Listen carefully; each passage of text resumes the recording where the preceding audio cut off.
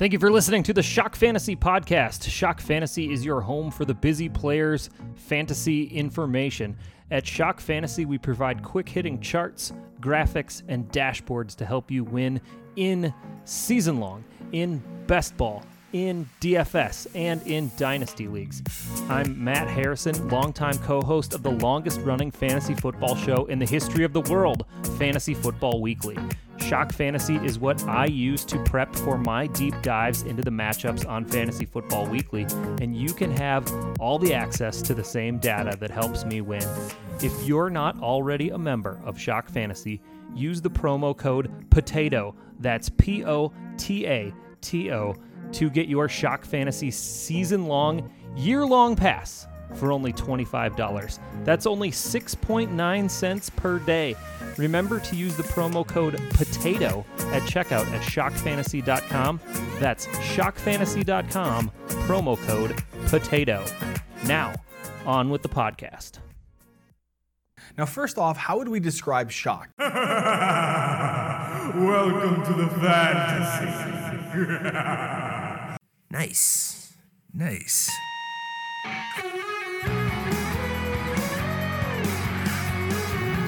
Man, you are one pathetic loser.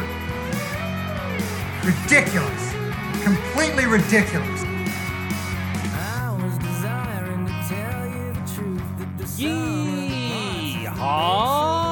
And thank you for listening to the Shock Fantasy Podcast. I'm trying out a couple of new intros. That one's probably not going to stick. But, you know, you got to try new things every once in a while. This is Matt Harrison at Explosive Output on Twitter, and this is the Shock Fantasy Podcast.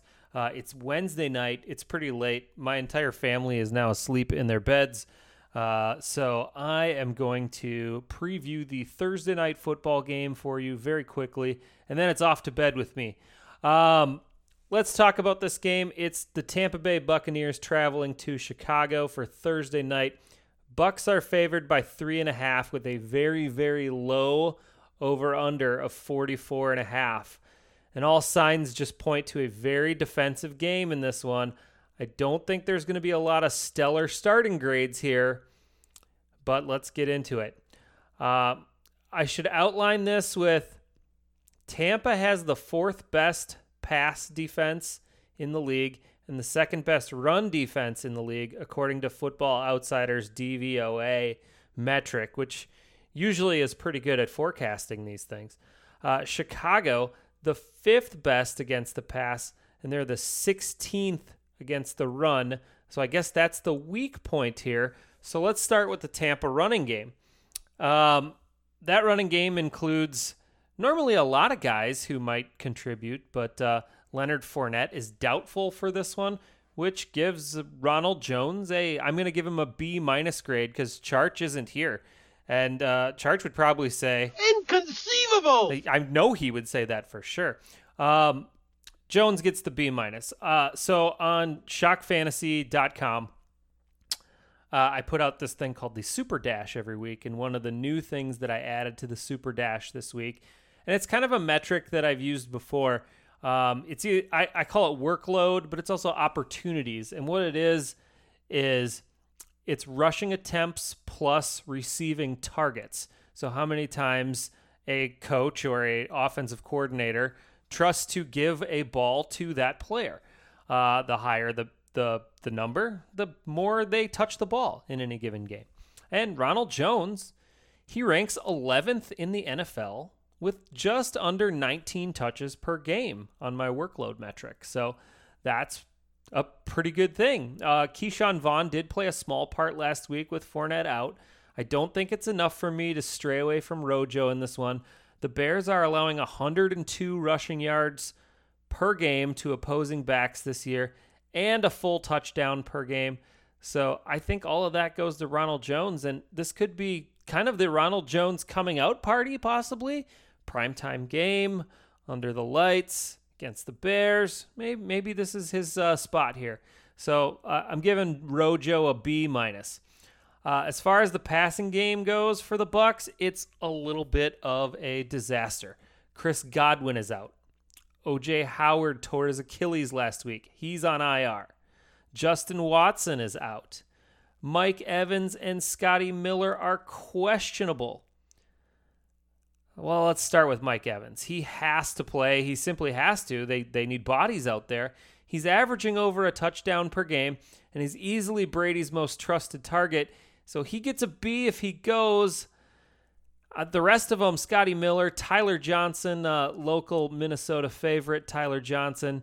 He'll probably see some snaps in this game, but both of those guys are on the bench. The Bears just haven't allowed enough to wide receivers this year. Only 11 receptions on average per game, 166 yards per game to the position.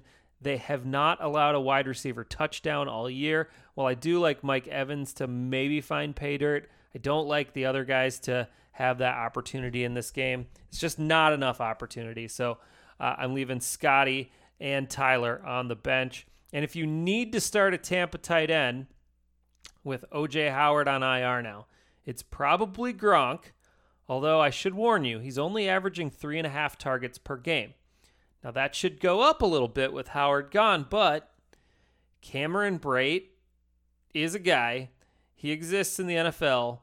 He should see more snaps.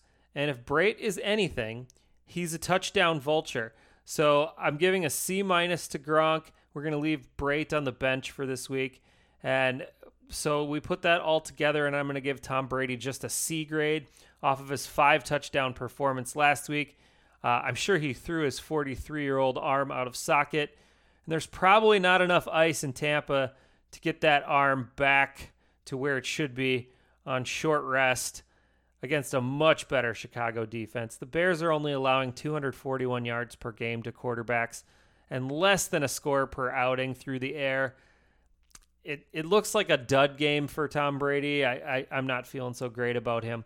But I will note, with all the COVID stuff going on, with the Tennessee Titans game kind of up in the air, maybe in doubt a little bit, and maybe the Patriots game kind of in doubt a little bit, it's possible that you want to play your Thursday players and take points while you have them.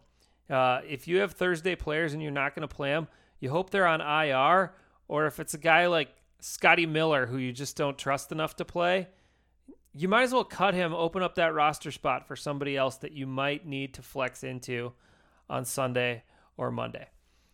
Let's talk about the Bears side now. It's bad. We're going to start there. Nick Foles is not playing the Falcons this week, so he's on the bench. The Bucs have allowed a couple of spike weeks this year to quarterbacks. Now, Teddy Bridgewater threw for 367. He did not throw a touchdown pass in that game, though. Justin Herbert threw for 290 and 3 touchdowns last week, and that was kind of a back-and-forth affair.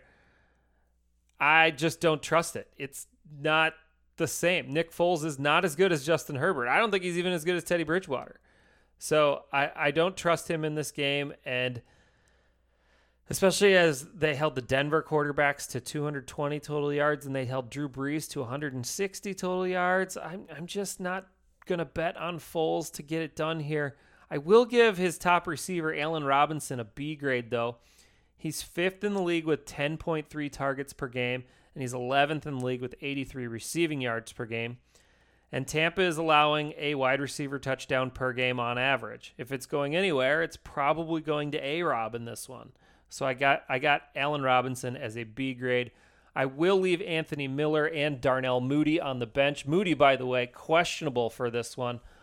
With the Bucs only allowing 154 receiving yards per game to the wide receiver position, I just don't see enough to go around after Robinson eats up close to 100 yards.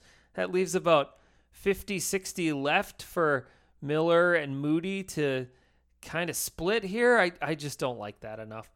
And nobody's desperate enough to start Jimmy Graham yet. I don't think that we're at that point. I know TJ Hawkinson and Bob Tonyan are on bye, but it's not quite Jimmy Graham's starting season.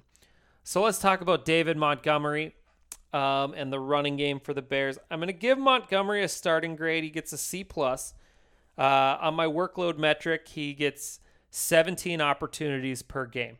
That includes 3.8 targets per game, and I bring that up because they're using him out of the backfield as a pass catcher a bit more this season, and that was before Tariq Cohen went down, and now Tariq Cohen is out. And the Pats have also been kind of weak against pass-catching backs. That's kind of their defense's weakness this year. So far, they've allowed 7.8 receptions and 64 yards through the air to running backs this season per game. When you compare that to the fact that they've only allowed 45 rushing yards to running backs per game this year, it's got to come through the air. They're only allowing 2.4 yards per carry. David Montgomery is not going to get it done on the ground, and that's why normally, a high workload guy like Montgomery, he would get a B in most games. He's just down to a C+ in this one because if he gets it done, it's going to have to be in the short passing game. That's it. We did it. I am the smartest man alive! Yeah, baby! Yeah. All right. Now I can,